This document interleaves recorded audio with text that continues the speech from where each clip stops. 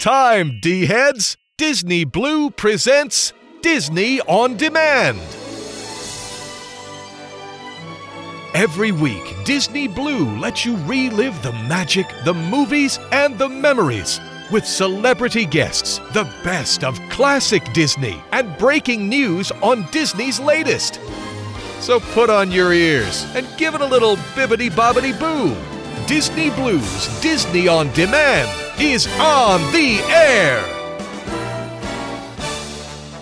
Now, here's your host, Jonathan Johnson.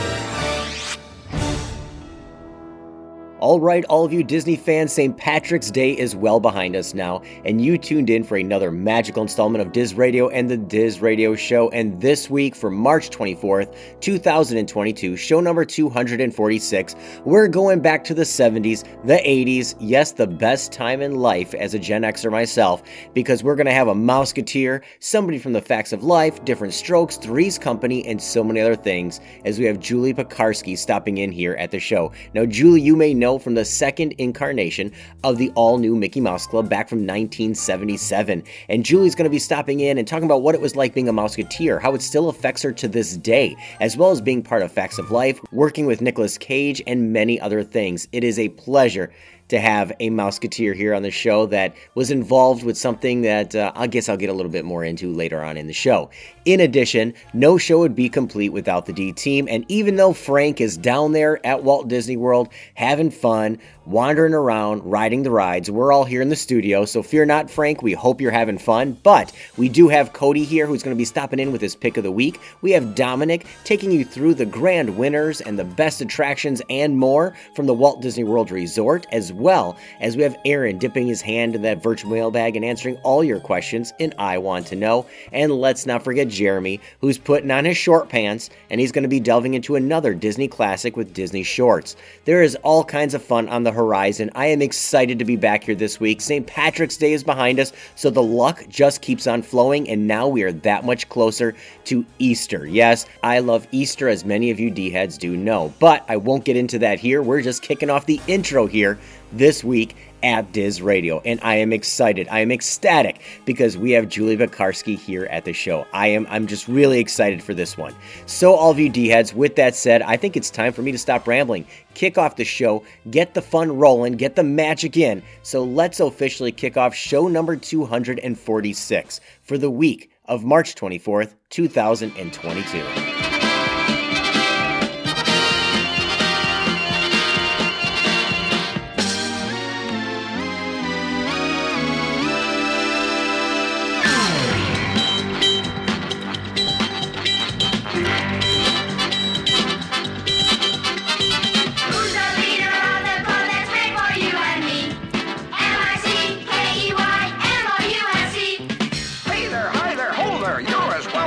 Can be.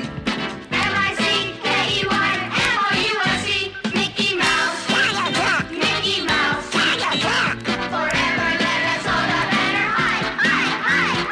Come along and sing our song and join our jamboree. M-I-C-K-E-Y-M-O-U-S-E.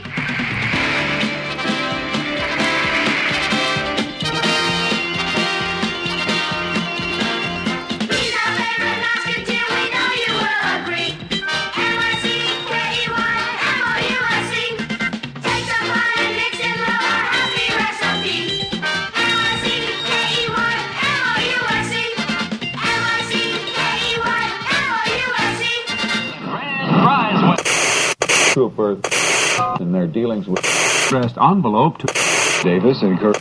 Write down that. About to see a preview of some elements to be contained in Walt Disney Productions' new, first-run, full-color Mickey Mouse Club.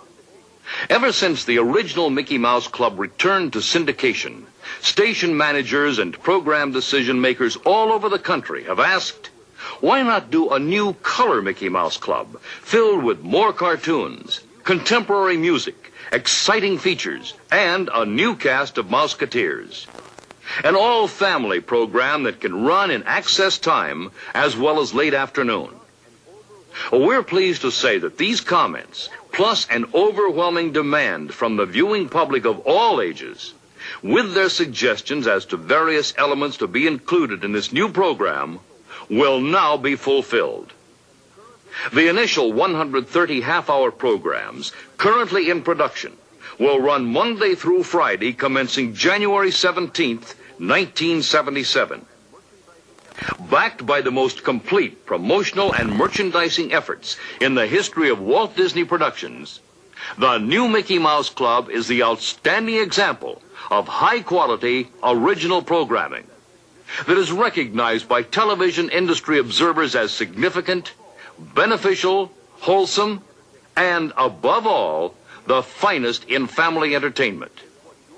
It's new. It's now. It's what your audiences have been waiting for a long, long time. Hey, D-heads, you're listening to Disney On Demand, Wow, it's dark in here. Wow, and now it's too bright. 702. taking you on those magical journeys from your lifetime of Disney. Carrie McKeon. It's like Carrie, only with a K instead of a C and an A instead of an E, and only one R and an I instead of an I. It's Disney On Demand. Well, it started out like any normal sitting gig, with the reassuring of the parent and all. Here's your host, Jonathan Johnson. I just wish I could forget the whole thing. You will, kid. You will.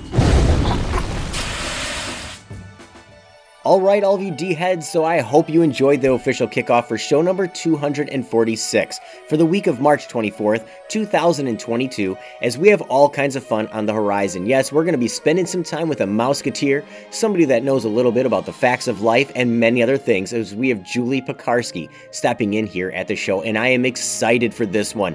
I am a big Mouseketeer fan from all the generations of Mickey Mouse Club, which I will get into in a little bit, but it is an exciting time because Julie's going to stop in. She's going to talk about what it was like being a Mouseketeer in the 70s, working on shows like The Facts of Life, what she's up to now, and how many of these classics that all of us grew up with are still impacting her today. In addition, no show is complete without the D-Team, and as I already mentioned, we have Cody here, Dominic, Aaron, and Jeremy all stopping in with signature segments, but let's not forget Frank wishing you those well wishes at the Walt Disney World Resort here during spring break. So all of you D-heads, before I jump into my ramblings here this week, as always, yes, I'm going to give you all the different ways you can stay connected here at the show. And first and foremost, you can always visit our official website at dizradio.com. That's D-I-Z-radio.com. There you can find our full list of past shows, the complete podcast archives, our latest news blogs, and more right there on our official website at dizradio.com. That's dizradio.com. You can also follow us all over social media on Facebook, Twitter, Snapchat, Instagram, TikTok, you name it. You will find us all over. Just search Diz Radio or Disney Blue and you will find us, or you can find many of these links on our homepage as well. And finally, if you want to get the latest shows as they get released right there on the device of your choosing, all you got to do is go to iTunes, Stitcher Radio, you name it. Look up Diz Radio, D-I-Z Radio, hit subscribe, and you will get the show as it gets released right there instantly every single week. And remember to leave us a rating, a star rating, a review. It truly is appreciated if you could do that for us. And, most of all, we just appreciate you guys stopping in either way. So thank you, D-heads, for that. Now, everything is out of the way. I don't have any news to report here this week within the Walt Disney Company. Well, other than news you've already seen everywhere. It's one of the slower news weeks, but there's a lot of things going on. Give Kids the World is doing a few things and that, but I'm going to go down the rabbit hole of Mickey Mouse Club, because let's not forget, there is some great Mickey Mouse Club stuff out there. Of course, there's Walt Disney's original Mickey Mouse Club, Annette Funicello. Who could forget the classics, the original classic Mickey Mouse Club? Now, mind you, I'm not that old. I didn't grow up watching it in real time, of course, but I did grow up watching the reruns back when Disney Channel used to air Vault Disney, and they'd have all the classic, great classic Disney shows. I wish they would do that. They don't even offer those on Disney Plus, but that's a whole nother conversation. They're just pretending anything that was pretty much isn't an animated feature just gets lost with the random Apple Dumpling Gang tossed in there on Disney Plus. But anyways, then you had the second incarnation of the Mickey Mouse Club, the all-new Mickey Mouse Club from 1977. It only ran 2 seasons. It was different. It was hip at the time. As they would say, it's groovy, right? Come on.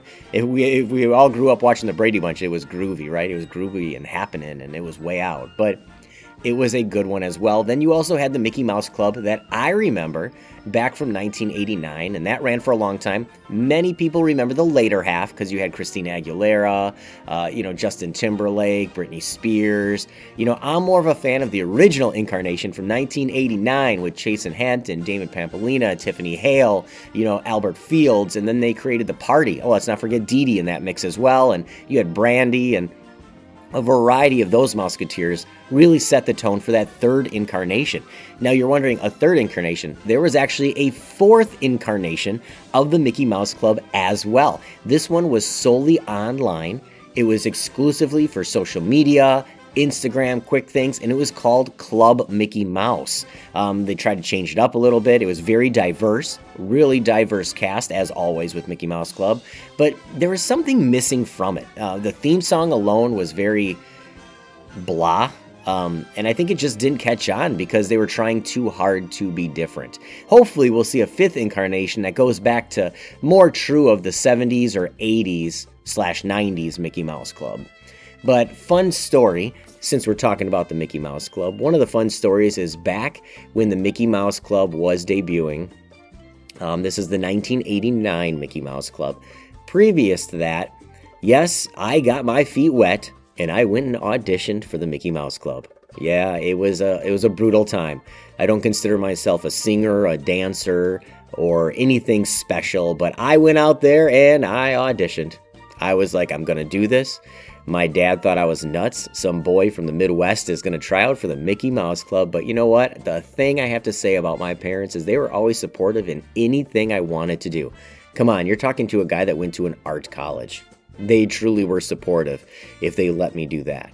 So, I went out there, clearly didn't make it, clearly was not a part of any of that, but it was a fun experience, and I watched that show religiously. By the time it aired, I was 8th grade, and it didn't make a difference. I didn't care how old I was. I came home every day, and I watched the Mickey Mouse Club. And I will say, I fell in love instantly with Tiffany Hale at the time. She has recently passed away these last couple of months, and that is a very sad situation as well, missing one of those original members of that 89 crew and the group The Party.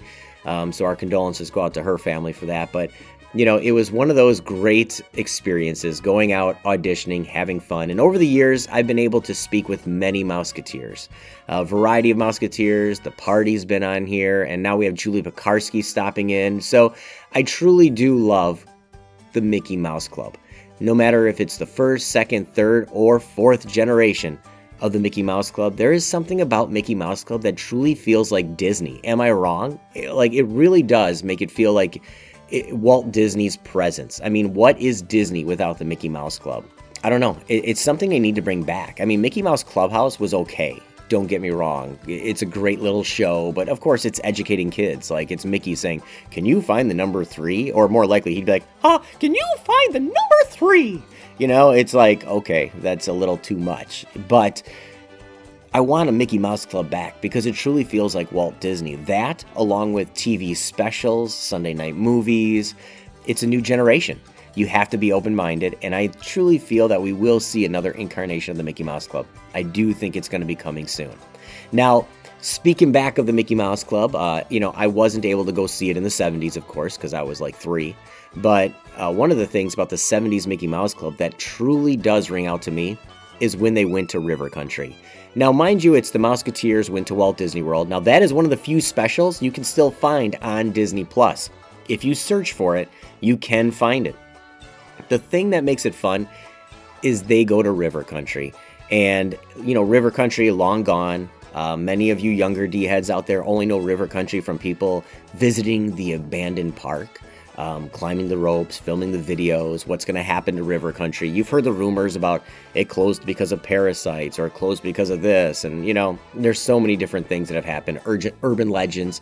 But I grew up going to River Country, and I loved River Country. It had that Tom Sawyer-esque. Now, this is before you had Typhoon Lagoon. It's before you had, Blizzard Beach, things like that. So the thing is I grew up going to River Country, having fun, and seeing the Mouseketeers there. That song that they sing in that special, I still sing it to this day. And I'm curious. I'm going to ask Julie if she remembers this song. When she stops in later in the show, I'm going to ask her if she remembers the River Country song. That's going to be a must ask. Now, the thing that's funny is even though it was a promotion for River Country, Walt Disney World, one of the first water parks that were themed and fun, the thing that's ironic about it is in 1989, the next generation of Mouseketeers did Iko Iko at Typhoon Lagoon. So here you have a brand new water park at Disney, opened in 1989 along with Hollywood Studios. Then it was MGM Studios, and they were singing Iko Iko. So who knows? Who knows? Maybe we'll have the next round of Mouseketeers launching when we get an all-new water park as well, and they can promote that. But there's just a lot of fun little things. Now, I know I'm just rambling, going in circles, but hopefully I'm sparking some memories and some magic or making you want to go back and watch some of these. But all the different guest days, the fun times, the variety show of Mouseketeers, it just made it fun. You never knew which guest of the era was going to pop up or how many celebrities stopped in on any version of the Mickey Mouse Club that I was introduced to for the first time. I'm like, who's this old guy? And then I go back and watch their stuff, and I was amazed at what I was opened up to. And that's much of what Diz Radio is. Sometimes there's music on here, you're like, ugh, I don't like that. Or there's classics, or there's newer things. It's all over the board. But if you're a younger D-head, hopefully we're opening you up to some of those really old classics. You know, just really opening you up to something that's out there and different and beyond Dole Whips and Haunted Mansion. And then for all of you older D-heads, you may not like some of the newer tracks, but think of it this way as well. Think of all the new movies and things like that. If they're not retelling these stories, they're not going to get passed on. They might get lost. Or the Disney magic is still alive for another generation. I mean, there is 4 versions of Freaky Friday, all Disney made. Most people don't realize that. There's 4 Disney versions of Freaky Friday. There's also 3 different versions of the Shaggy Dog. There's a lot of different variations out there. And look at it this way. They're remaking it so it can get passed on for another generation. It may not be your cup of coffee. It may not be something you love. But think of it this way. It probably is something connecting to the next generation. And if it flops, if it fails, then they missed their mark. Do you know what happens then? Then everything goes back to everyone liking the original anyways. It's a hit or miss. So all of you D-heads, that's my ramblings, my talkings, my whatever here for this week. You can go ahead and you're screaming, telling me to shut up if you haven't fast-forwarded already. So with that, I am excited. I'm ready to jump on in, talk with Julie here shortly here at the show. But before I do that, we got to release the reins here to the D team. We have Aaron answering all your questions and I want to know. We have Jeremy, who might get a little crazy and a little mad for March Madness and Disney Shorts. And let's not forget Dominic, who's going to be talking about Walt Disney World attractions, the history, the best and worst of those attractions, and more. And Frank, you know, go out there, visit the Tiki Room, maybe the Carousel of Progress, hit some of the really, really old ones so people can just sigh and look away as I'm saying them right now even. So all of you D-heads, let's press on, let's continue on for show number 246 for the week of March 24th. And when I'm back, I'm going to have none other than the beautiful, the talented, the classic Mouseketeer, Julie Pekarsky here at the show. It's a who, what, why, where, when, and how day. Planet Mars and Purple County. Holy mackerel, Masco, Will Day. Yay for you and me. How and where, why, what, and who day. Shake a hand and howdy do day. Find the treasure in the clue day. Yay for you to be. Who, what, why, where, when, and how day. How, when, where, why, who, and what way. Who, what, why, where, when, and how, and who, and what day. The who,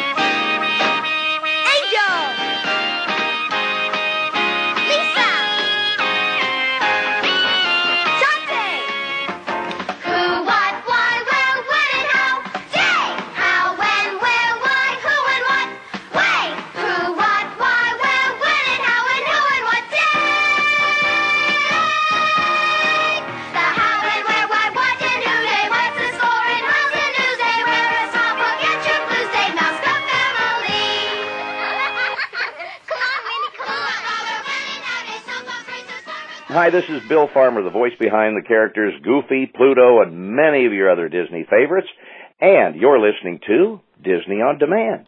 We're throwing a party. Surprise, surprise! Well, look who's here! The mouse is a birthday! Let's give a cheer! A great big cheer for Mickey's Birthday Theater Party. See the exciting adventures of Davy Crockett, King of the Wild Frontier, plus 5 of Walt Disney's funniest cartoons, plus the Mouseketeers. Party! You're all invited. Mickey's birthday is here! Theaters everywhere. Rated G.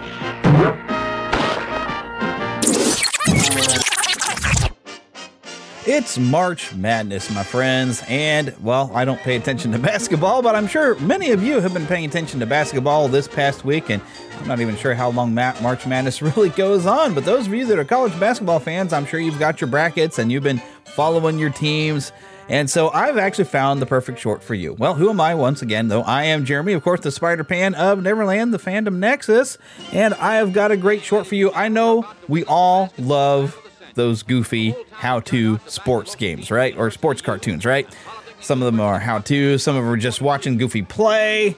And this one, called Double Dribble was released December 20th, 1946, and this is just a lot of fun. What I find very interesting, though, about this particular Goofy short is he doesn't have his ears. Well, this is, of course, every character is basically Goofy. They all look Goofy, and like Goofy. But none of them have the ears, and I don't know if the ears are supposed to be like wrapped around on top of their head, or I don't know what's going on with that. I'm really confused. That's very odd to me.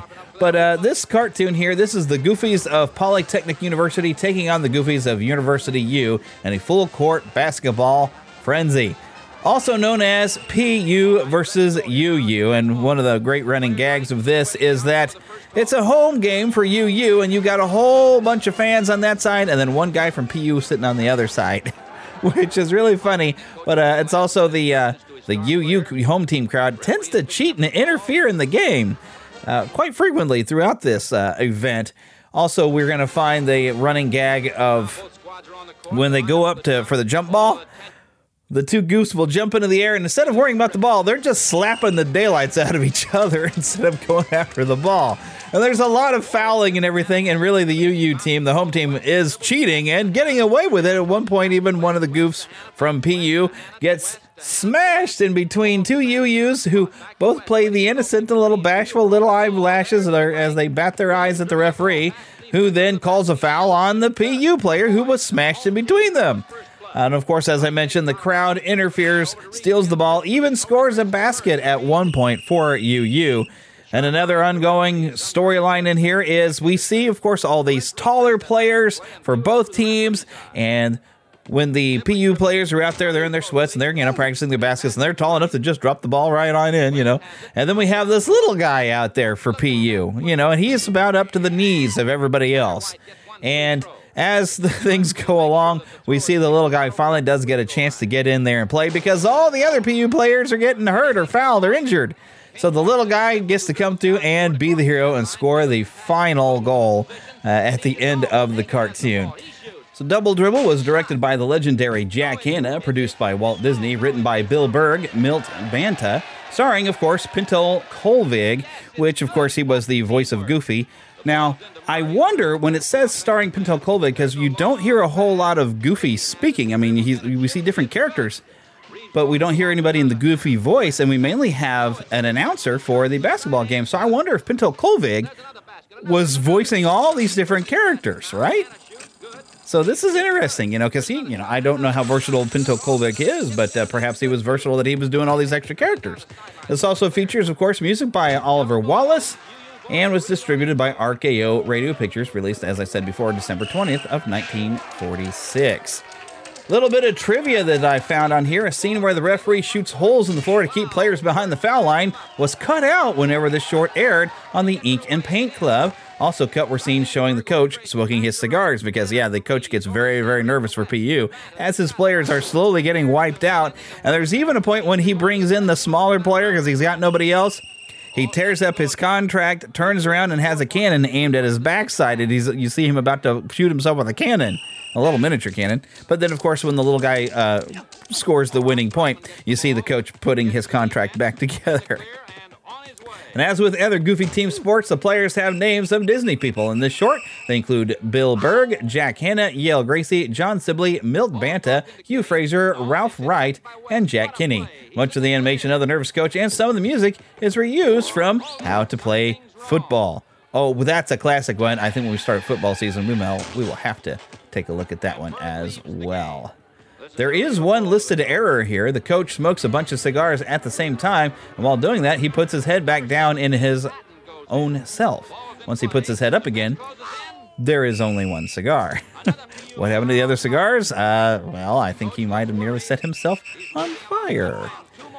But anyways, that is our short for this week. Once again, I'm Jeremy, the Spider-Pan of Neverland, the Fandom Nexus, found at neverlandpodcast.com. Once you're done listening and having some fun here at Diz Radio, won't you come on by and have a listen to all the fun we're having in the Fandom Nexus. Well, that's all for your Disney short this week, and I'll see you next time. Hail to victory for old P.U.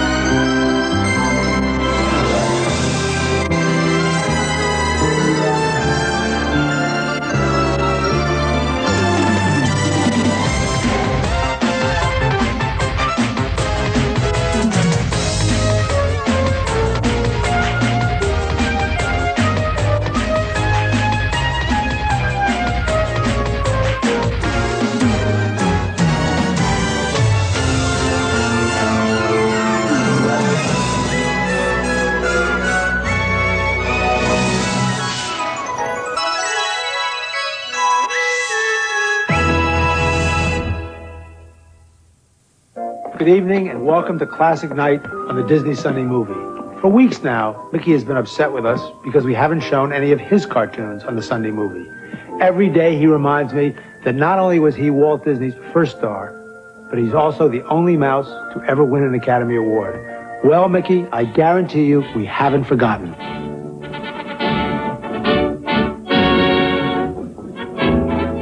Who could forget that memorable evening when all of Hollywood turned out to present you with an Oscar?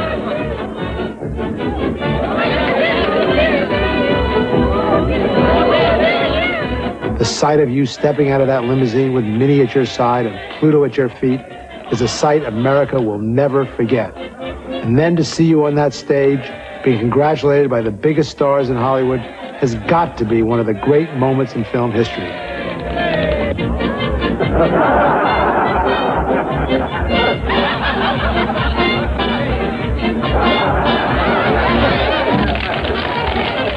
And to think you were barely 4 years old.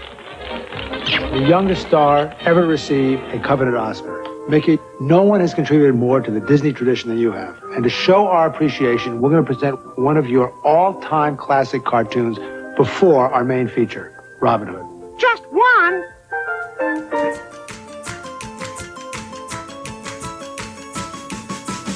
You have questions, we have answers. Let's dip our hands into the virtual mailbag and uncover the truth in I Want to Know.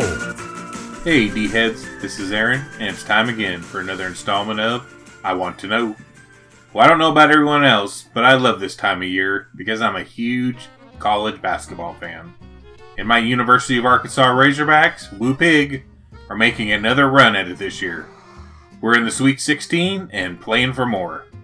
If you're a fan or if you're not a fan, well, at least spring has sprung, and it's time to start getting back outside and enjoying some nice weather. Bring us along when you enjoy the great outdoors. Well, you guys have been busy sending questions, so let's reach into the virtual mailbag and see what questions we have for this week. Our first question is from Jason Herklotz of Utah, and he writes, in Disney's Sunday night movies, how long did it run? And Eisner hosted an intro for all these? Any thoughts on why new CEOs don't do something like this? And what was the very last Sunday movie? Thank you, Aaron. Well, after the studio, which had been rechristened as the Walt Disney Company in 1986, underwent a change in management, Disney sought to bring back some sort of programming to broadcast television. This led to the premiere of the Disney Sunday Movie, which debuted on February 2nd, 1986 on ABC. Many names were considered to serve as presenter for the revived show, including Julie Andrews, Dick Van Dyke, Cary Grant, Tom Hanks, Walter Cronkite, Roy E. Disney, and even Mickey Mouse. The studio finally decided to make Michael Eisner, the company's recently hired CEO, host of the series. Although he was not a performer, after filming a test video with his wife Jan and a member of his executive team, studio management believed he could do the hosting job. Eisner hired Michael Kay, a director of political commercials, to help him improve his on-camera performance. I really think by having Eisner host, they were trying to capture the magic they had when Walt Disney was the host. Now granted, he was no Walt, but I think he did a pretty good job as the host. I think they've decided to leave it to the professionals now when it comes to hosting. The Disney Sunday Movie initially aired as ABC's lead-off program on Sundays, running from 7 to 9 p.m. Eastern Time. By this point, the format was similar to a movie of the week. Help Wanted Kids was the first episode's film. Other first revival year films were Young Again, The Richest Cat in the World, I Man, and My Town. Sometimes the slot would capture a special such as Disney Goes to the Oscars, featuring the studio's Academy Award winners, and the greatest moments in Disney animation. A handful of Disney Channel original films made their network television debut on the Disney Sunday Movie, but the program did not present any film made by Disney's Touchstone subsidiary, as such films were not considered appropriate for children. However, Splash 2, a sequel to the 1984 film, aired on the series over 2 weeks, in May of 1988. Disney, wanting to make it a regular viewing habit, gave ABC additional films from its library, including Old Yeller, The Apple Dumpling Gang, and Candle Shoe, for the normal rerun mid-year period. The Last Electric Night series movie produced a spin-off, originally to be called Karate Kid for ABC's 1987 season. Despite improving ABC's numbers, the program's ratings were never strong as the established 60 Minutes and Murder, She Wrote that was on CBS, both of which Disney was competing for viewers. In 1987, ABC reduced the Disney Sunday Movie from 2 hours to 1. The move did not help ratings at all, and the network decided not to renew its contract with Disney. The last movie to air on the Disney Sunday Movie was Meet the Muncies on May 22nd, 1988. Well, our next question is from Nancy Slater of Chicago, Illinois, and she writes, Aaron, in Disney's 25th anniversary celebration, they painted the cake on the castle. Had a special parade. Did they do anything else like a TV special or giveaways or anything? Many hate the cake, but I like it. It was different and temporary. Walt Disney World's 25th anniversary, called It's Time to Remember the Magic, was part of a massive, years-long transformation, which included new hotels and vacation experiences, new attractions, an entirely new animal-themed park, a multi-use sports complex, a foray into the cruise industry, expanded shopping and dining options, and of course, the new look for Cinderella Castle. The 25th anniversary was launched with a large media gathering. The festivities began on September 30th with an event called A Night of Magical Dreams at the Orlando Arena. The night was hosted by Regis Philbin and Kathie Lee Gifford. The following morning, formal ceremonies were held at the Magic Kingdom. Special guests of honor were members of the Boys and Girls Clubs of America, who were decked out in colorful t-shirts. Speeches were given by Roy E. Disney, who read his father Roy's opening day dedication, Michael Eisner, and then First Lady Hillary Clinton. After an inspiring flyover by several U.S. military jets, Walt Disney World was formally rededicated, followed by a 1,076-piece marching band high-stepping its way down Main Street, USA, to the tune of Meredith Wilson's 76 trombones. Later that night, a party was held for the media inside the Disney MGM Studios, which opened in 1989. A parade down Hollywood Boulevard featured Grand Marshal Bob Hope and included Michael J. Fox, John Denver, Bill Nye, Kathy Lee and Frank Gifford, Alex Trebek, and Drew Carey. In addition, a special Taste of the Disney Cruise Line was presented outside the new Boardwalk Resort, giving guests a sample of the cuisine to be offered on the Disney Magic, which would set sail 2 years later. On hand for the night was reigning Miss America, Heather Whitestone. Well, our final question this week is from Jerome Patrick of Massachusetts, and he writes, I love classic Disney and just love Oliver and Company. I guess it's not too classic, but my question for I Want to Know is what technique was used to create the traffic? I remember seeing a how it was made as a kid when Disney used to do fun things like that, but I can't find it to watch it again anywhere. I know it was something cutting edge at the time. Diz Radio is fantastic. Well, Oliver and Company debuted November 18th, 1988. The 27th Disney animated feature film is loosely based on the Charles Dickens novel Oliver Twist, and in the film, Oliver is a homeless kitten who joins a gang of dogs to survive in the streets. Among other changes, the setting of the film was relocated from 19th century London to 1980s New York City.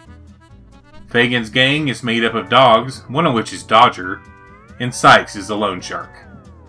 The film is somewhat notable for some early use of CGI, mostly to create the New York traffic, and for being the last film of Disney's pre-Renaissance era. It came out just a little over a year before The Little Mermaid. The making of Oliver and Company was a behind-the-scenes look at the animated film that was shown when the Magical World of Disney had their televised airing of Mickey's Christmas Carol back in 1988. You can find it on YouTube to watch. Well, D-Heads, that concludes another installment of I Want to Know. Thanks for the great questions and keep them coming. Send all your questions or comments to Aaron, ERIN, at DizRadio.com. Make sure to include your name and city so I can give you credit. And remember, D-Heads, laughter is timeless, imagination has no age, and dreams are forever. We'll see you next week, D-Heads.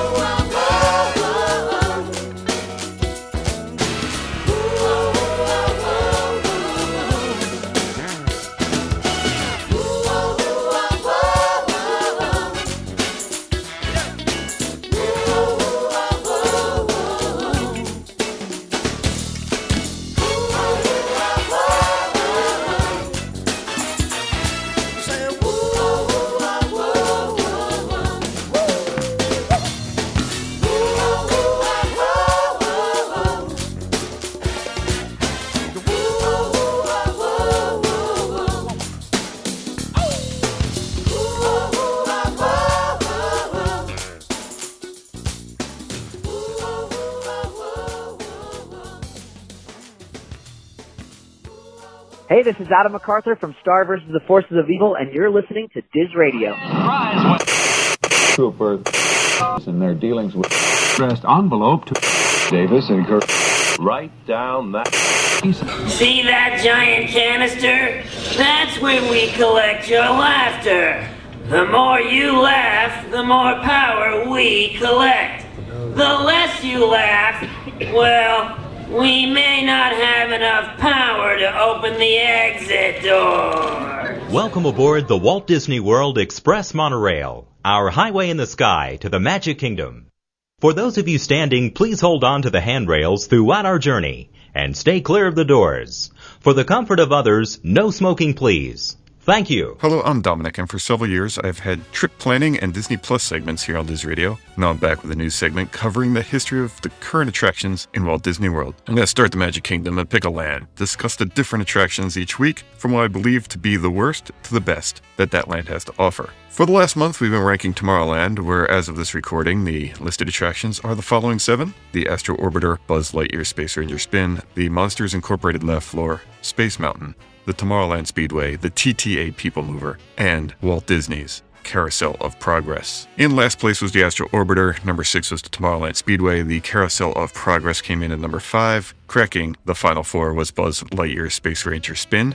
You are all caught up now, and the bronze medal goes to, drumroll please, the Monsters Incorporated Laugh Floor. Okay, hear me out, but first some history. The building that housed the Monsters Incorporated Laugh Floor opened not quite opening day in the early 70s and housed 5 different 9-screen Circle Vision 360-degree films. American Journeys was apparently the last one, depending on what source you choose to believe, before 1994's new Tomorrowland brought a 6th and final 360-degree experience known as The Timekeeper. If it was still The Timekeeper, it'd also be number 3. This was great. It's the first of its kind Circle Vision 360 film with a plot. Most are like O Canada or Reflections of China, and even to a certain extent Soarin', where an enveloping screen shows you landscapes. The Timekeeper also had 2 animatronic actors, Rhea Perlman as Nine Eyes, the camera system for the 360 theater, and the late great Robin Williams as the Timekeeper himself interacting with the film. Not surprisingly, the film took you through time, where hijinks commenced. 9/11 stopped the present-day clock on the attraction at the year 2000, even though the Laugh Floor replaced it 6 years later. The Timekeeper was a great twist on a passive concept and never got the credit it deserved. But the Monsters Incorporated Laugh Floor is like a movie sequel that was pretty good. There's nothing wrong with it, but for some reason you like the other one better. It's the Guardians of the Galaxy 2 of attractions in that building. If you've never been, you're in a theater queue where you can text a joke that will forever be copyrighted property of the Walt Disney Company. Seriously, there's fine print and everything. Roz shows up to bust Mike's eyeball about needing laughs and gives him the Wile E. Coyote treatment. Also, we'll always be watching. When you finally enter the theater, Mike and Roz set the stage for a quasi-comedy club show where actual cast members are interacting with the audience while being represented by CGI creatures on a large screen. The goal is to fill a canister with laughs. There are various comedy segments, some using jokes people texted while in line. It's usually the grade school knock-knock jokes or puns. They still have yet to choose my limerick about the guy from Nantucket. There's even a running gag that I will not spoil. Eventually, enough laughs are gathered to power Monstropolis for another day and the show ends. If you enjoy interactive performance CGI, check out the attraction's more informative cousin Turtle Talk with Crush at Epcot, or visit WDW Plantoons on YouTube. So what's not to like? Well, you have to enjoy theme park theater shows. It's not a roller coaster. The graphics are dated in places. There have been additions of characters over the years, most notably when the Monsters Incorporated sequel prequel came out. But CGI and all special effects in general have a shelf life. As graphic improvements occur, older effects look older. Don't focus on Roz's pearls, for example.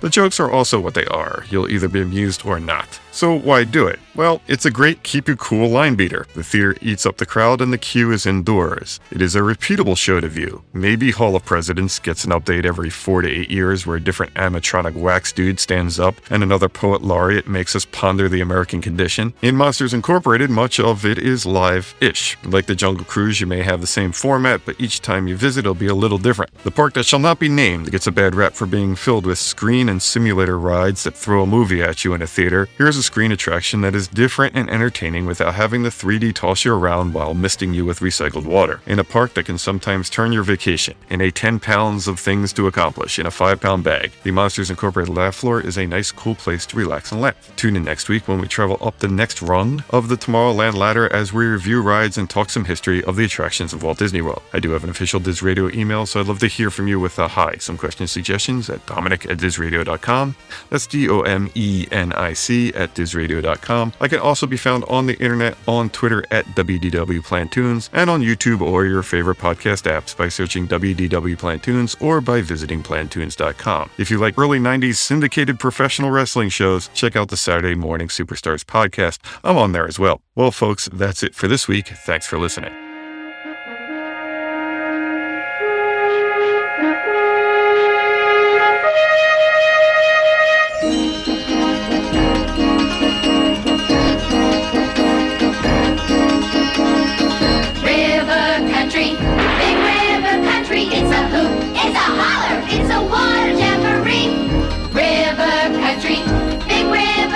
If you're hot around the collar, it's a cool place to be. River country, big river country, let her rip. What a trip! It's a dandy, it's a beaut. River country, big river country, you can shed your carrots over, but not your bathing suit. You can slip, you can slide, you can dip, you can dive. In river country, everyone's a friend. You can swing from a limb. You can sing, you can swim. It's a day you'll remember when you're freezing in December. River country, big river country. There's a lot about it to brighten up your soul. River country, big river country. Come and join us for a visit to the old swimming hole. River country, big river country. It's a hoot, it's a holler, it's a water jamboree. River country, big river country. If you're hot around the collar, it's a cool place to be. River country, big river country. Let her rip. What a trip! It's a dandy, it's a beaut. River country, big river country. You can shed your carrots over, but not your bathing suit. You can slip, you can slide, you can dip, you can dive. In river country, everyone's a friend. You can swing from a limb, you can sing, you can swim. It's a day you'll remember when you're freezing in December. River country, big river country. There's a lot about it to brighten up your soul. River country, big river country. Come and join us for a visit to the old swimming hole. Lights, camera, action! It's time for this week's Disney On Demand special guest. All right, all of you Disney fans, you tuned in for another magical installment of Diz Radio and the Diz Radio Show. And as we continue to bring you the magic and memories from your lifetime of Disney, whether that's growing up watching television, the wonderful world of Disney, sitting down watching sitcoms with your family, with us here this week is somebody that's no stranger to any of that. You know her from donning the mouse ears back in 1977 with the Mouseketeers. She's been part of the Facts of Life and so many other things. We have none other than Julie Pekarsky here. Welcome to Diz Radio. Oh, thank you so much, Jonathan. It's an honor to be here. I'm excited. It is our pleasure having you on. I mean, somebody, big Disney fan myself. I love it. And I got to say, I'm sure I'll bring it up shortly, of course, the Mouseketeers at Walt Disney World. But I guess what led you down the road of entertainment and things like that? Because I'm sure you were well into it well before you became a Mouseketeer. Well, okay, so in the sense of being chosen as a Mouseketeer, I was just turning 13.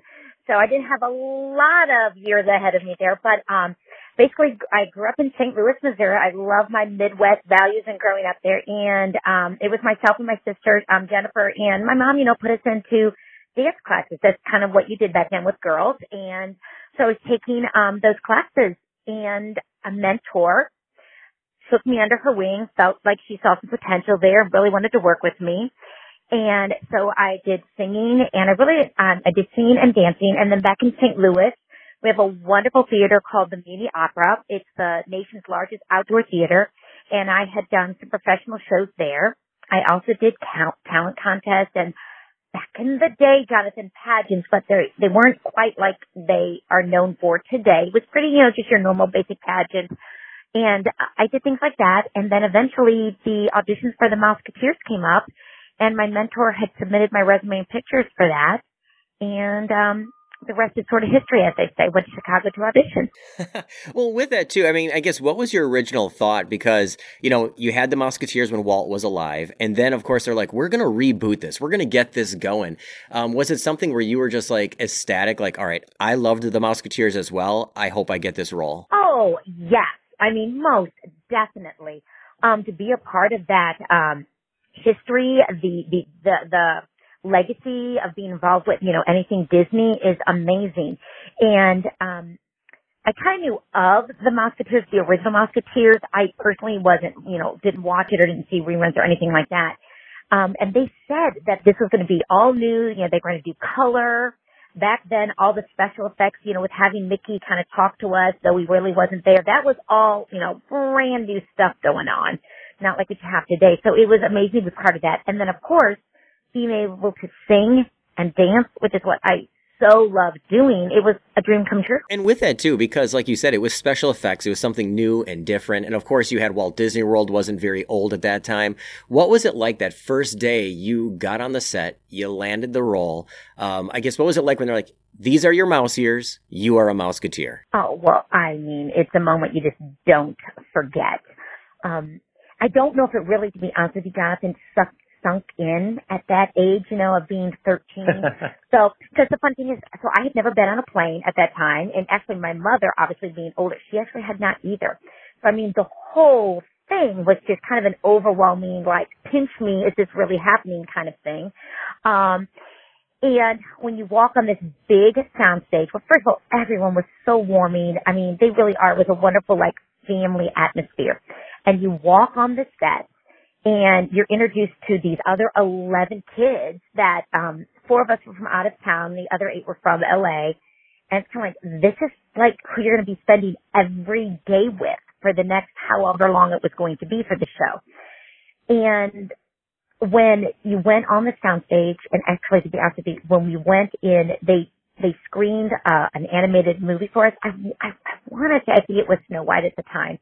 But we got to go into the movie theater that's there on the Walt Disney Studios lot. I think that's really when it hit me. Like, you're walking in, you see all the history. You go into the animation building. They took us on a big tour. And then at the end, when they like you said, you get to actually put on that first costume, and these are your ears, and like there is a slot in the dressing room that says Julie, Mouseketeer Julie's costumes, wardrobes, uniform for the Monday, why we're When and How Day, right? And all the different days. Yeah, it was very surreal. It was incredible. And like I said, I don't think it really, really sunk in till I got older.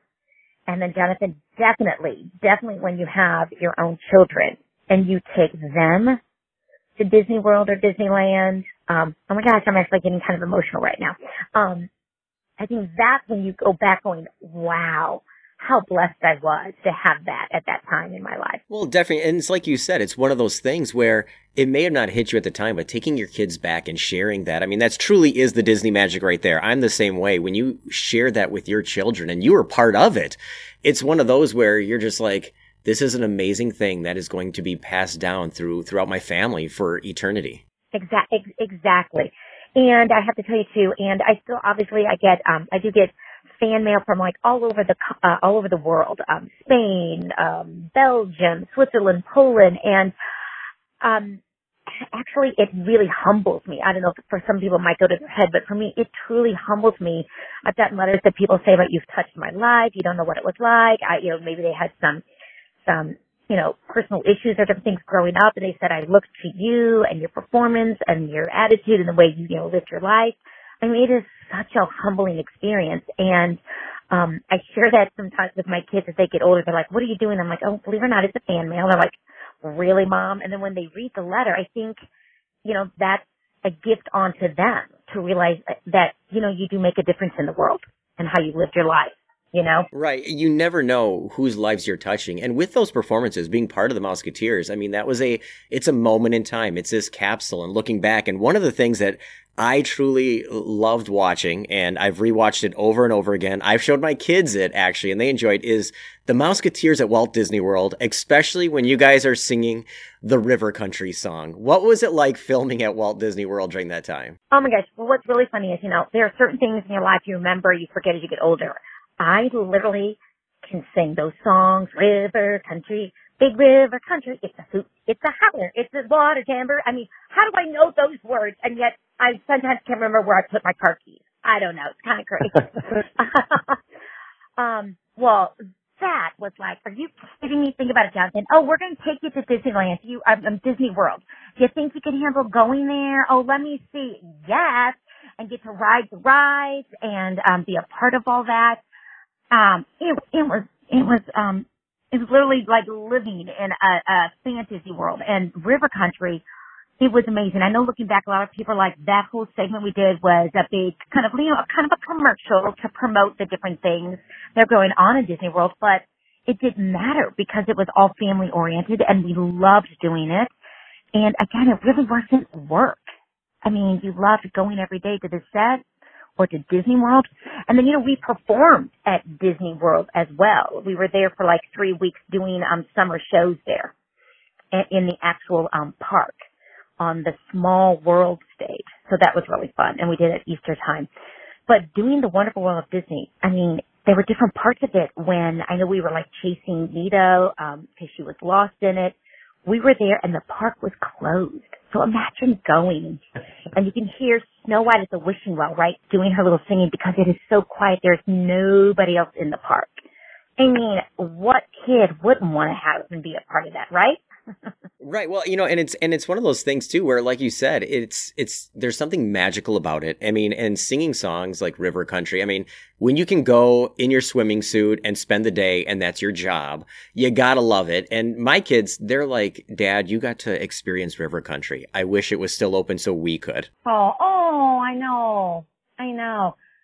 Well, I know. I guess, always say kind of, you got to modernize and move on and make things a little bit bigger or better, so to speak, with doing that. But it was great because it was very, how do I want to say, down to earth, woodsy, outdoorsy. You know what I'm saying? Not quite so slick as it is now, but that's okay. The different water parks that they have. And then doing actually that whole show was great. Doing the Contemporary Hotel, the monorail, and getting kind of have the run of the park and everything. What's an interesting thing, Jonathan, is they had at that time just the 4 main hotels there. But because we were coming in, they figured that the public would know or assume that the Mouseketeers were staying at those 4 hotels. So instead, we stayed out at what was called Buena Vista Lake. And that's where we stayed, in one of the hotels out there, because they thought that way people maybe wouldn't find us as much and we would have a little bit more privacy. Well, it's one of those, they wanted to, make sure that you guys weren't getting bombarded. And with that too, because you have a kid fan base, right? Your peers, people are watching it. What day of the week, what theme was your truly favorite to film? Oh, jeez. Loaded question. It is. I mean, I love them all because they all were so unique in different ways. But I think I actually am going to have to say Friday Showtime, because I love that we got to have the guests come on. We actually got to be with other people, and a lot of them were, that's actually what I thought. When I had auditioned, I thought, oh, please just let me be an honorary Mouseketeer and get to be on, that one-time guest spot. So I knew that feeling that a lot of those kids at audition, I think they were, runners-up or being contenders for the Mouseketeers. So I just loved meeting all of them. Being at Disneyland, you got to be out in the public, and I think that kind of stems from my childhood, my growing up with live theater and performing, getting the actual response of people when you did something and get to intermingle with them and meet and greet them. So I think filming that at Disneyland and then doing those shows where they would come to the Carnation Garden, which is actually not really there anymore. It's kind of adapted into a different.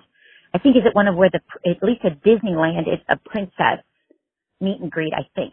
But yeah, I have to say probably Showtime. on Fridays was the fun. Well, and it's one of those where it seems like it's the most fun. And with that, too, there was also an LP and things like that. Do you have copies or any memorabilia that you've kept from all these years from your time as a Mouseketeer? Oh, my goodness, yes. I do. A couple of things I wish we were allowed to keep. We wouldn't and we don't get to have really our actual ears or any of those costumes per se. They're actually down in the archives. And I went about a year ago, kind of went in there to visit and see everything.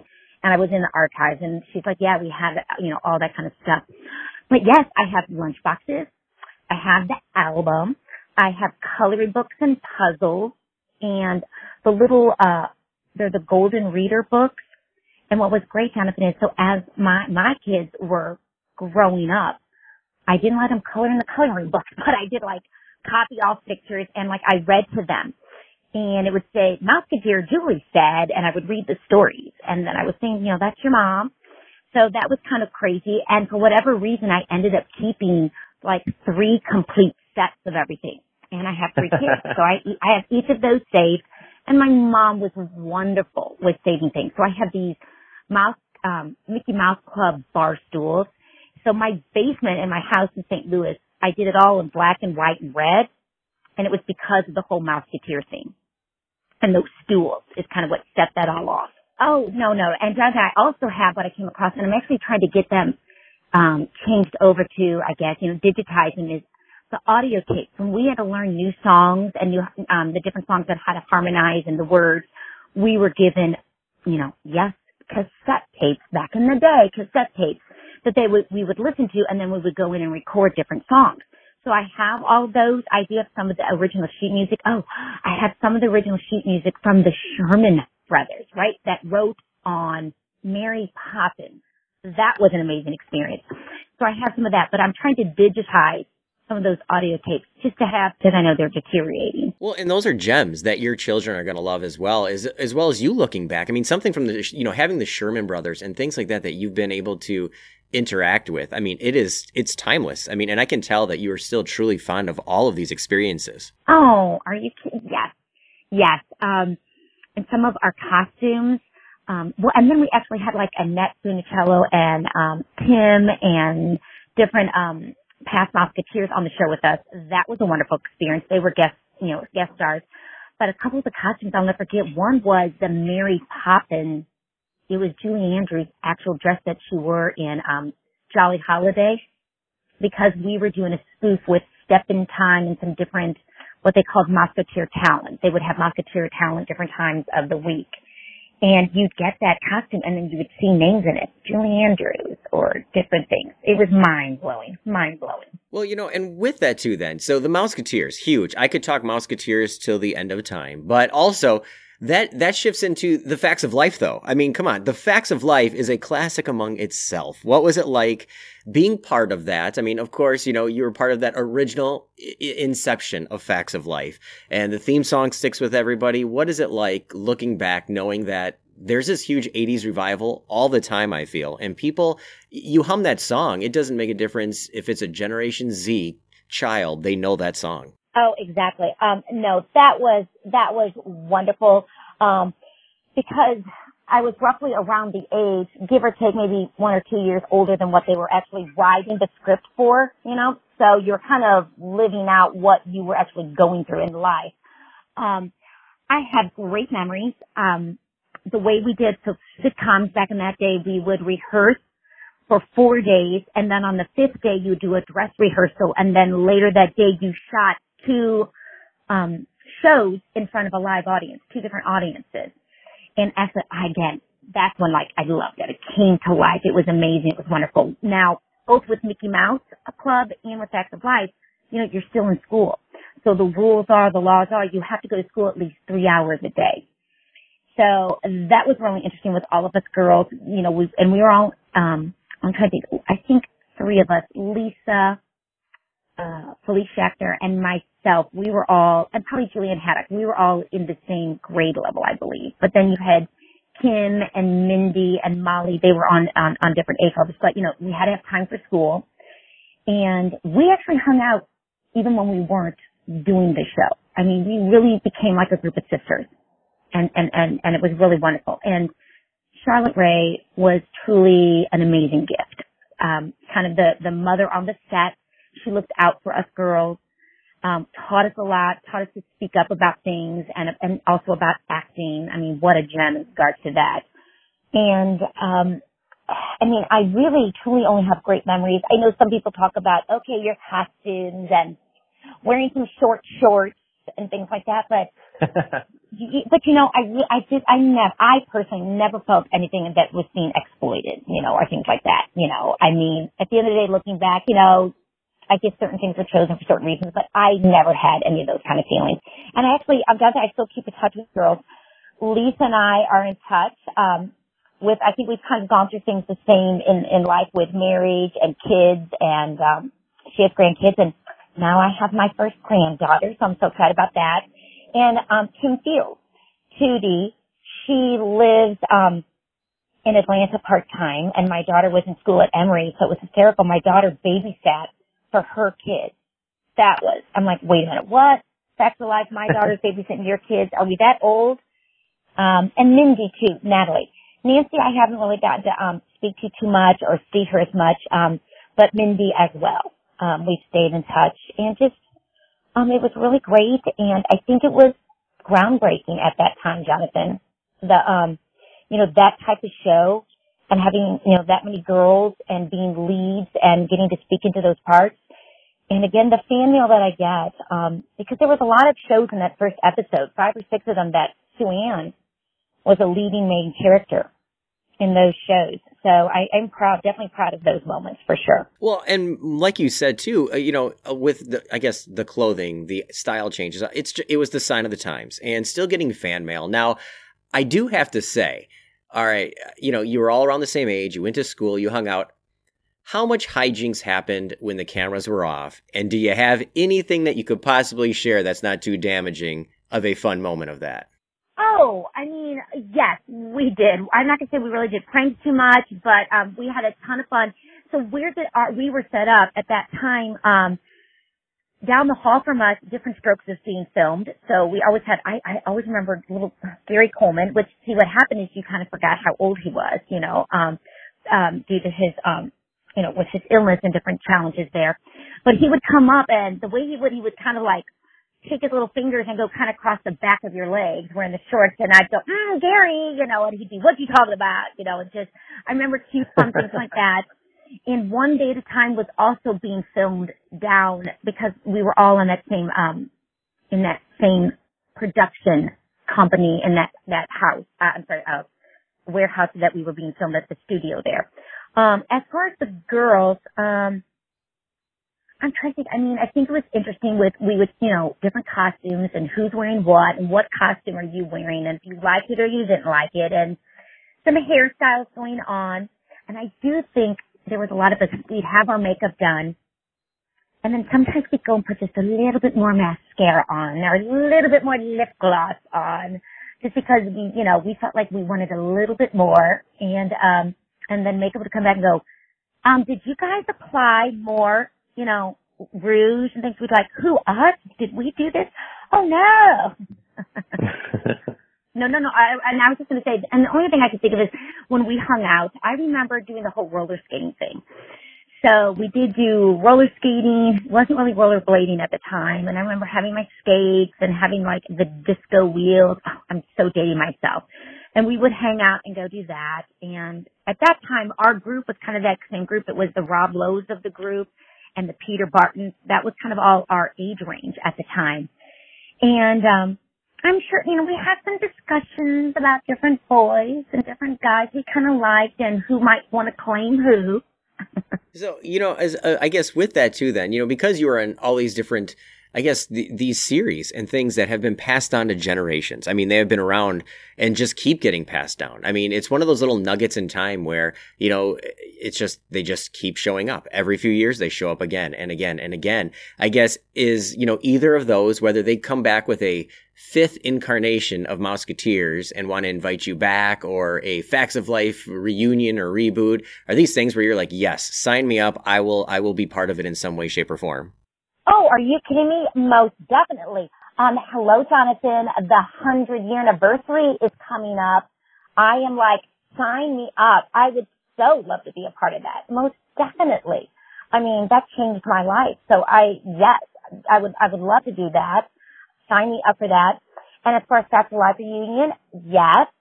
Well, actually, I'm getting together probably, while I'm here, I'm living in California, I'm trying to get together with a couple of the Mouseketeers just as a fun get together. It's not like a publicity thing. We just want to catch up and, meet up with each other.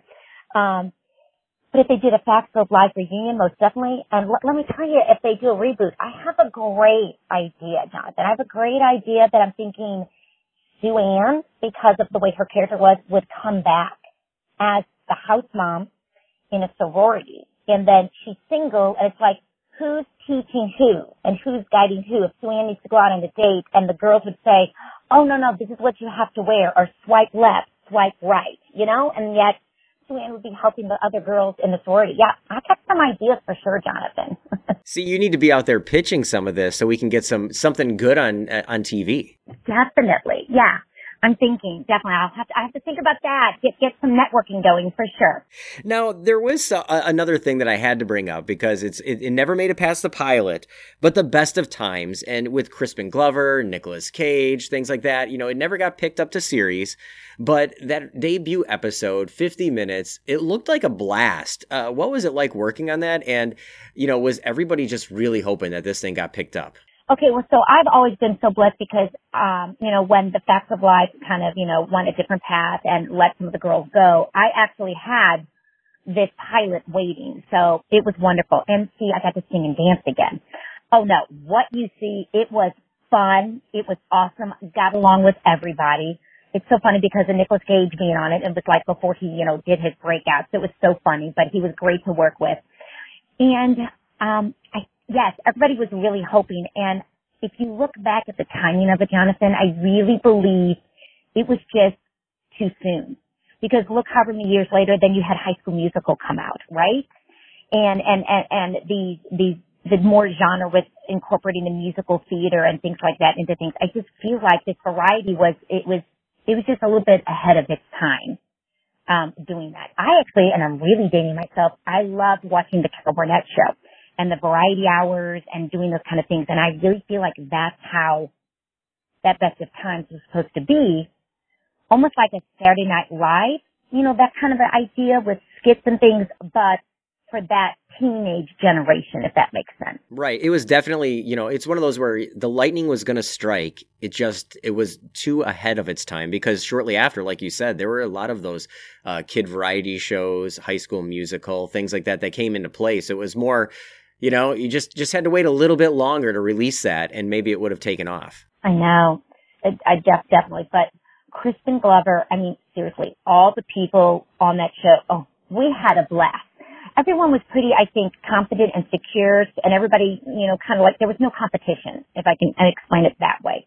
Everybody was very encouraging, helping each other, working with each other. And I've been very lucky in all the things I've worked on, Jonathan, that I loved going to work every day. It wasn't work. Let's put it that way. It wasn't work. Well, and I think that's when you found that, that genie in the bottle. When you're going to work, you're smiling, you're having fun, and it doesn't feel like work, you've achieved something. And in your case, you've also achieved that magic from the genie in the bottle because here it is years later, and we're here talking about it. Exactly, yes. And I said, I'm very lucky in being a part of the Disney family and doing that it's very special. It is very magical. Now, I guess, we don't want to keep you too long, but so many different things going on. From everything from the Mouseketeers to Facts of Life, other shows that you've been on, like Three's Company, Different Strokes, so many different things. I guess for all of the people listening in, all the fans whose lives you've touched, people you don't even know whose lives you've touched, they've grown up watching you, they still enjoy it. Are there any final words you'd like to leave out there for all of those tuning in? Oh, wow. Well, first of all, I'd like to say I'm going to get emotional, from the bottom of my heart, I thank you all, because to be honest with you, to get to do what I do, what people do in the entertainment industry, my youngest, he's actually on Broadway, and I remind him every day you go on and perform, that person is watching it for the first time, you give it your all, and you wouldn't have a job. I wouldn't have had a job unless it was for people that loved our show, wrote in, supported it, the fans. So, seriously, you are A+ number one in my book for that. So I can't thank you enough for that. In the sense of a personal level, for all of you that are out there, just remember to stay true to who you are. Don't compromise your beliefs, because through all of this, I have, kept who I am and what I believe in. My faith is important to me, and I just stay true to who you are. Don't give in, or cave, and, go for it. My mom would always just say, she's, has passed now, but would always say, just go for it. Don't let someone take away your joy in life. And, yeah, I think that's pretty much it. And I appreciate all the letters and, the support you've given me. It's very, very humbling.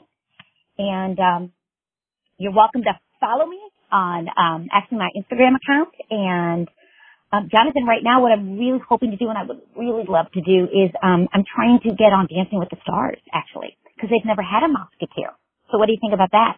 I think that would be ideal. If they've never had a Mouseketeer, I think it is the time where, I've said this phrase before, lightning is going to strike, and I think this is the time for you to do it. I think you need to get out there, dance your heart away, and I think everyone would be cheering on Mouseketeer Julie. Oh, thank you so much. That means the world to me. It means the world to me. It was our pleasure having you stop in, take this trip down memory lane, have some fun. I mean, like I said, I've passed on everything to my children as well, so they're very familiar with you as well. So it has been a pleasure stopping in, chatting with us, and, just taking these moments, because you've played a part in everyone's lives and passed it on to everyone else and kept it magical. So thank you once again, and maybe we'll be turning that channel and seeing a Facts of Life reboot with you involved, or Dancing with the Stars. That would be absolutely amazing. Another new chapter for sure. And Jonathan, thank you for having this type of medium to speak to people, and you yourself keeping the magic alive and keeping it going. Thank you for doing that as well, Jonathan.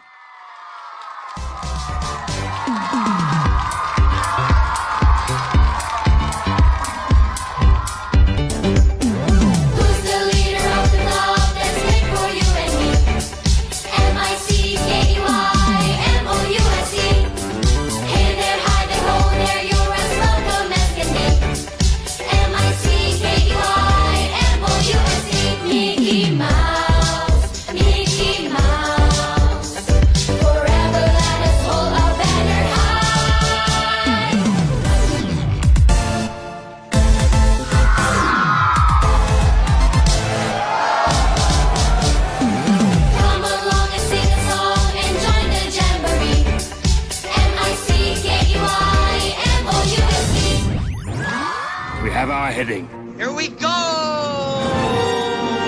From the magic within our hearts to the adventure beyond the horizon, there is only one Disney.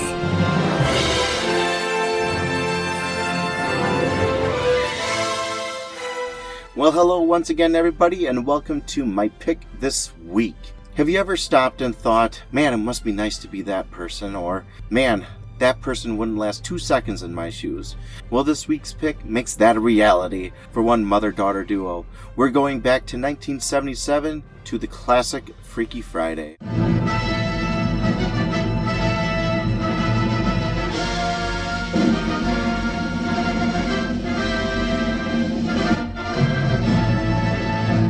Directed by Gary Nelson and written by Mary Rogers, who actually wrote the book on which the film is based, it stars Barbara Harris, Jodie Foster, John Astin, Dick Van Patten, and Mark McClure. The film was nominated for 3 Golden Globes in 1977. Barbara Harris and Jodie Foster were both nominated for Best Actress in a Motion Picture, and it also received a nomination for Best Original Song for Motion Picture, which, by the way, is sung by Barbara Harris and Jodie Foster in the beginning of the film during the opening credits. And this movie to me is just a Disney treasure. It's been remade 3 separate times, and no matter how many times they remake it or plan to remake it, if they plan on doing any more, I'm always going to come back to the original here. There's just something about it that to me, it's just better than the rest of them that I've seen. And maybe it's just because nothing beats an original. I think most of us would probably agree with that. Very rare that you'd see a sequel and say, oh yeah, that one was so much better than the first one. If you've never seen any of the Freaky Friday movies, I'll give you a little rundown. This one starts with Jodie Foster. She's 13 years old in the movie, and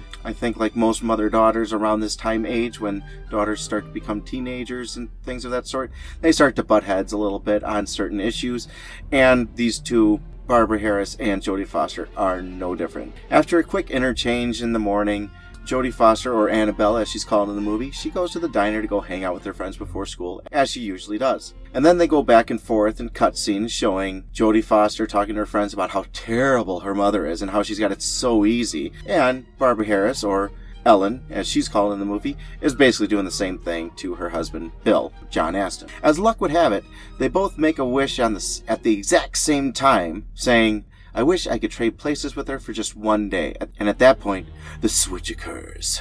You can physically see their souls going from their own body into the other body, which of course then now we know, like, okay, well, they're obviously not each other anymore. And from there, it's just comedy gold with this movie. I mean, there's everything from band practice, you got field hockey, you've got going to the grocery store, you got the dilemma of needing to drive a car but not having a license, so I guess we're just gonna walk everywhere now. Annabelle sees what it's like for her mother to be on the other side of things and finds out that, yeah, mom doesn't really have it easy, even being a stay-at-home mom. She's busy all the time. She's got a lot on her plate, and it just never seems to end for her. And on the opposite side, Ellen finds out that it's really not easy being a teenager, and it's nothing like, obviously, when she was growing up, when it comes to dealing with peers and how schools operate nowadays. And, you know, they both realize that they've really bitten off more than they can chew on both ends here. Even while Annabelle, trapped in her mother's body, gets help from her teenage crush Boris, the neighbor from across the street, even with the help, can't seem to get things done right. She botches a turkey, and then she's got to come up with some weird type of homemade concoction, I guess I'll call it, to try and feed her dad's work associates for this aquacade they're having on, which of course she's supposed to be performing on in water skis. But again, she's in her mother's body and her mother's in hers, so that in itself creates quite the dilemma. Her teenage crush in the movie is played by none other than Mark McClure, and if you watch the movie and you say, hey man, that guy looks really familiar, I'll bet you any money you've seen him in Back to the Future, because he plays Marty McFly's brother in those films. He's also been in practically anything dealing with Superman back in the Christopher Reeves era, and he's also in the Justice League movies. He's also the only one from this original Freaky Friday movie that made a cameo in the Jamie Lee Curtis Lindsay Lohan movie, where he remains as Boris, but he's just a delivery man. Just a short little cameo, but if you watch that one again and see Boris, that's who he's supposed to be. He's supposed to be Boris from the original. This movie is one of my favorites. It's a movie I can always turn on, and no matter what time of mood I'm in, no matter what I'm looking for, and it's always going to deliver. I love this movie. It's hilarious. It's another one that I was able to introduce my family to, and I got to tell you, side note here, I was raised on Disney. I mean, like, literally, it was almost my babysitter growing up, and my wife was not. She was not raised on Disney at all. So the most fun I'm having with being such a Disney freak, as all of us are here, is watching that first reactions from everything, like all those movies, because we don't get those back, you know. Once we've seen the movie, we've seen it, we know what to expect. But actually getting to watch her face and my kids' faces, you know, when they're watching a movie for the first time and seeing how much they enjoy it, that's what really gets it for me, you know. I mean, it truly is just that Disney magic that only Disney can provide. This movie has got fun and comedy from start to finish, but then at the end it comes back to what life is really about and what parenting is and family is all about in the end, and that's just, you know, being supportive and loving of each other. If you have not seen Freaky Friday at all, or if you've seen the newer ones and haven't gone to this one, I highly suggest you do give this one a shot. Go back to the original. The original, like I said, to me, it's always going to be better. That's going to do it for me this week. I will catch you next week here, D-Heads. I hope your Friday is about as normal as it can get for you. And don't forget to reach out to me at facebook.com/CodyDizRadio, and let's talk some more Disney, and let me know what you thought of the film. All right, D-Heads, we'll catch you next time. I'd like to be you for a day. I'd like to be you for a day. I'd like to be you for a day. I'd like to be you for a day.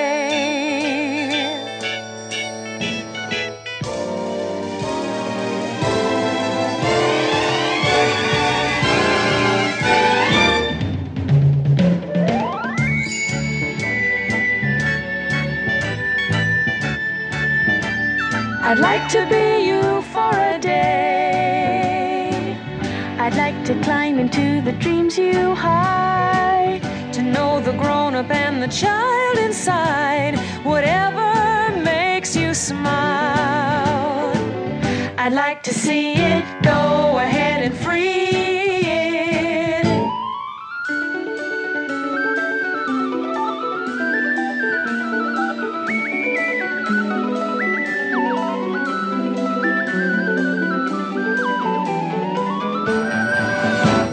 I'd like to be you for a day. I'd like to be you for a day. Are you excited by electric trains? And kinda lonely every time it rains, to stare out through your eyes would start revealing all the things you're feeling.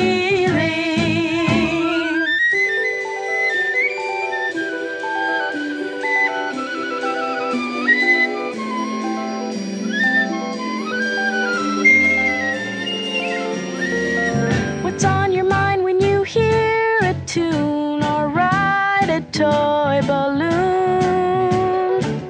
Just let me look, let me read your book and learn it. Loving every page as I turn it.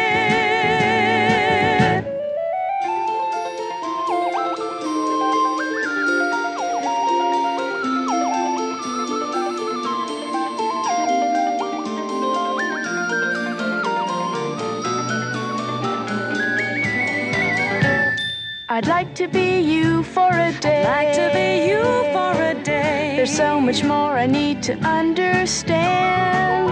It's not enough to simply hold your hand and hear the words you say. I wanna touch you, I wanna reach you in every single way. I'd like to be you for a day. Put you back on the track when you go astray. I'd like to be you for a day. To know your aims and to share the games that you play. I'd like to be you for a day. I'd like to be you for a day. Taking you on those magical journeys from your lifetime of Disney. See? Wow! It's Disney On Demand. Dibs. Here's your host, Jonathan Johnson. Okay, I'm convinced. And a little disgusted. Hey there, D-heads, I am back. I hope you enjoyed this week's show. It was a great trip back into my childhood and many other things, and I want to extend a very special thank you once again to Julie Pekarsky for stopping in here at the show. It was a pleasure speaking with you. So many things. I can tell that you are passionate, you love it, you're excited, and it's played a huge part in your life, and I am just wishing you the best. And I do hope we see that Facts of Life reboot or seeing you on Dancing with the Stars. Thank you, Julie, once again for stopping in. I'd also like to thank the D team, yes, of Cody, Dominic, Jeremy, and Aaron, all stopping in here with their signature segments, just adding that little bit of fun, flair, and magic for all of you D-heads. And most of all, I want to thank you, the D-heads. You are the reason we continue to come back to you every single week for the last 12 years, bringing you the magic, the fun, the memories from your lifetime of Disney, so thank you, D-heads. Now, next week, we're jumping into even more shows, more fun. We're getting that much closer to Easter. A lot of great things on the horizon. The show is going to continue to evolve. I might even have a little bit of news here next week, so there's a lot of different things going on here at the show. So, before I release the reins here, let you go for the weekend, let you go having fun, I do want to mention all the different ways you can stay connected here at the show, just so you don't forget as you're closing it out. So remember, you can always go to DizRadio.com, that's DIZRadio.com. There you can find our full list of past shows, the complete podcast archives, our latest news blogs, and more, right there on our official website at DizRadio.com, that's DIZRadio.com. You can also find us all over the social media outlets. You can find us on Instagram, Snapchat, Twitter, Facebook, TikTok, you name it. Just search Diz Radio or Disney Blue. You can also find many of these links on our homepage as well. And let's not forget, you can subscribe and get the latest shows to the device of your choosing. You can subscribe to Diz Radio through Stitcher, iTunes, the podcast provider of your choice. Just search Diz Radio. You'll find it. Hit subscribe and get the latest shows as they get released right there on your device. And definitely leave us a star rating, some feedback. It truly is appreciated. It's just a way for you to give back to us because we love giving back to you, and it really just it shows our appreciation for you in the show. So all of you D-heads, with that said, it is time to segue, go into the weekend, have some fun. For those of you watching March Madness, have a blast doing it. My March Madness is slightly different and involves some dead walking zombies, but I won't go there on a Disney show. But as I always say, take time, slow down, never neglect family for business. You can always make money. You can't always make memories. Now go on out, make the magic, make the memories, and have a fantastic weekend, all of you D-heads. Now it's time to say goodbye to all our company. M-I-C. See you real soon. K-E-Y. Why? Because we like you.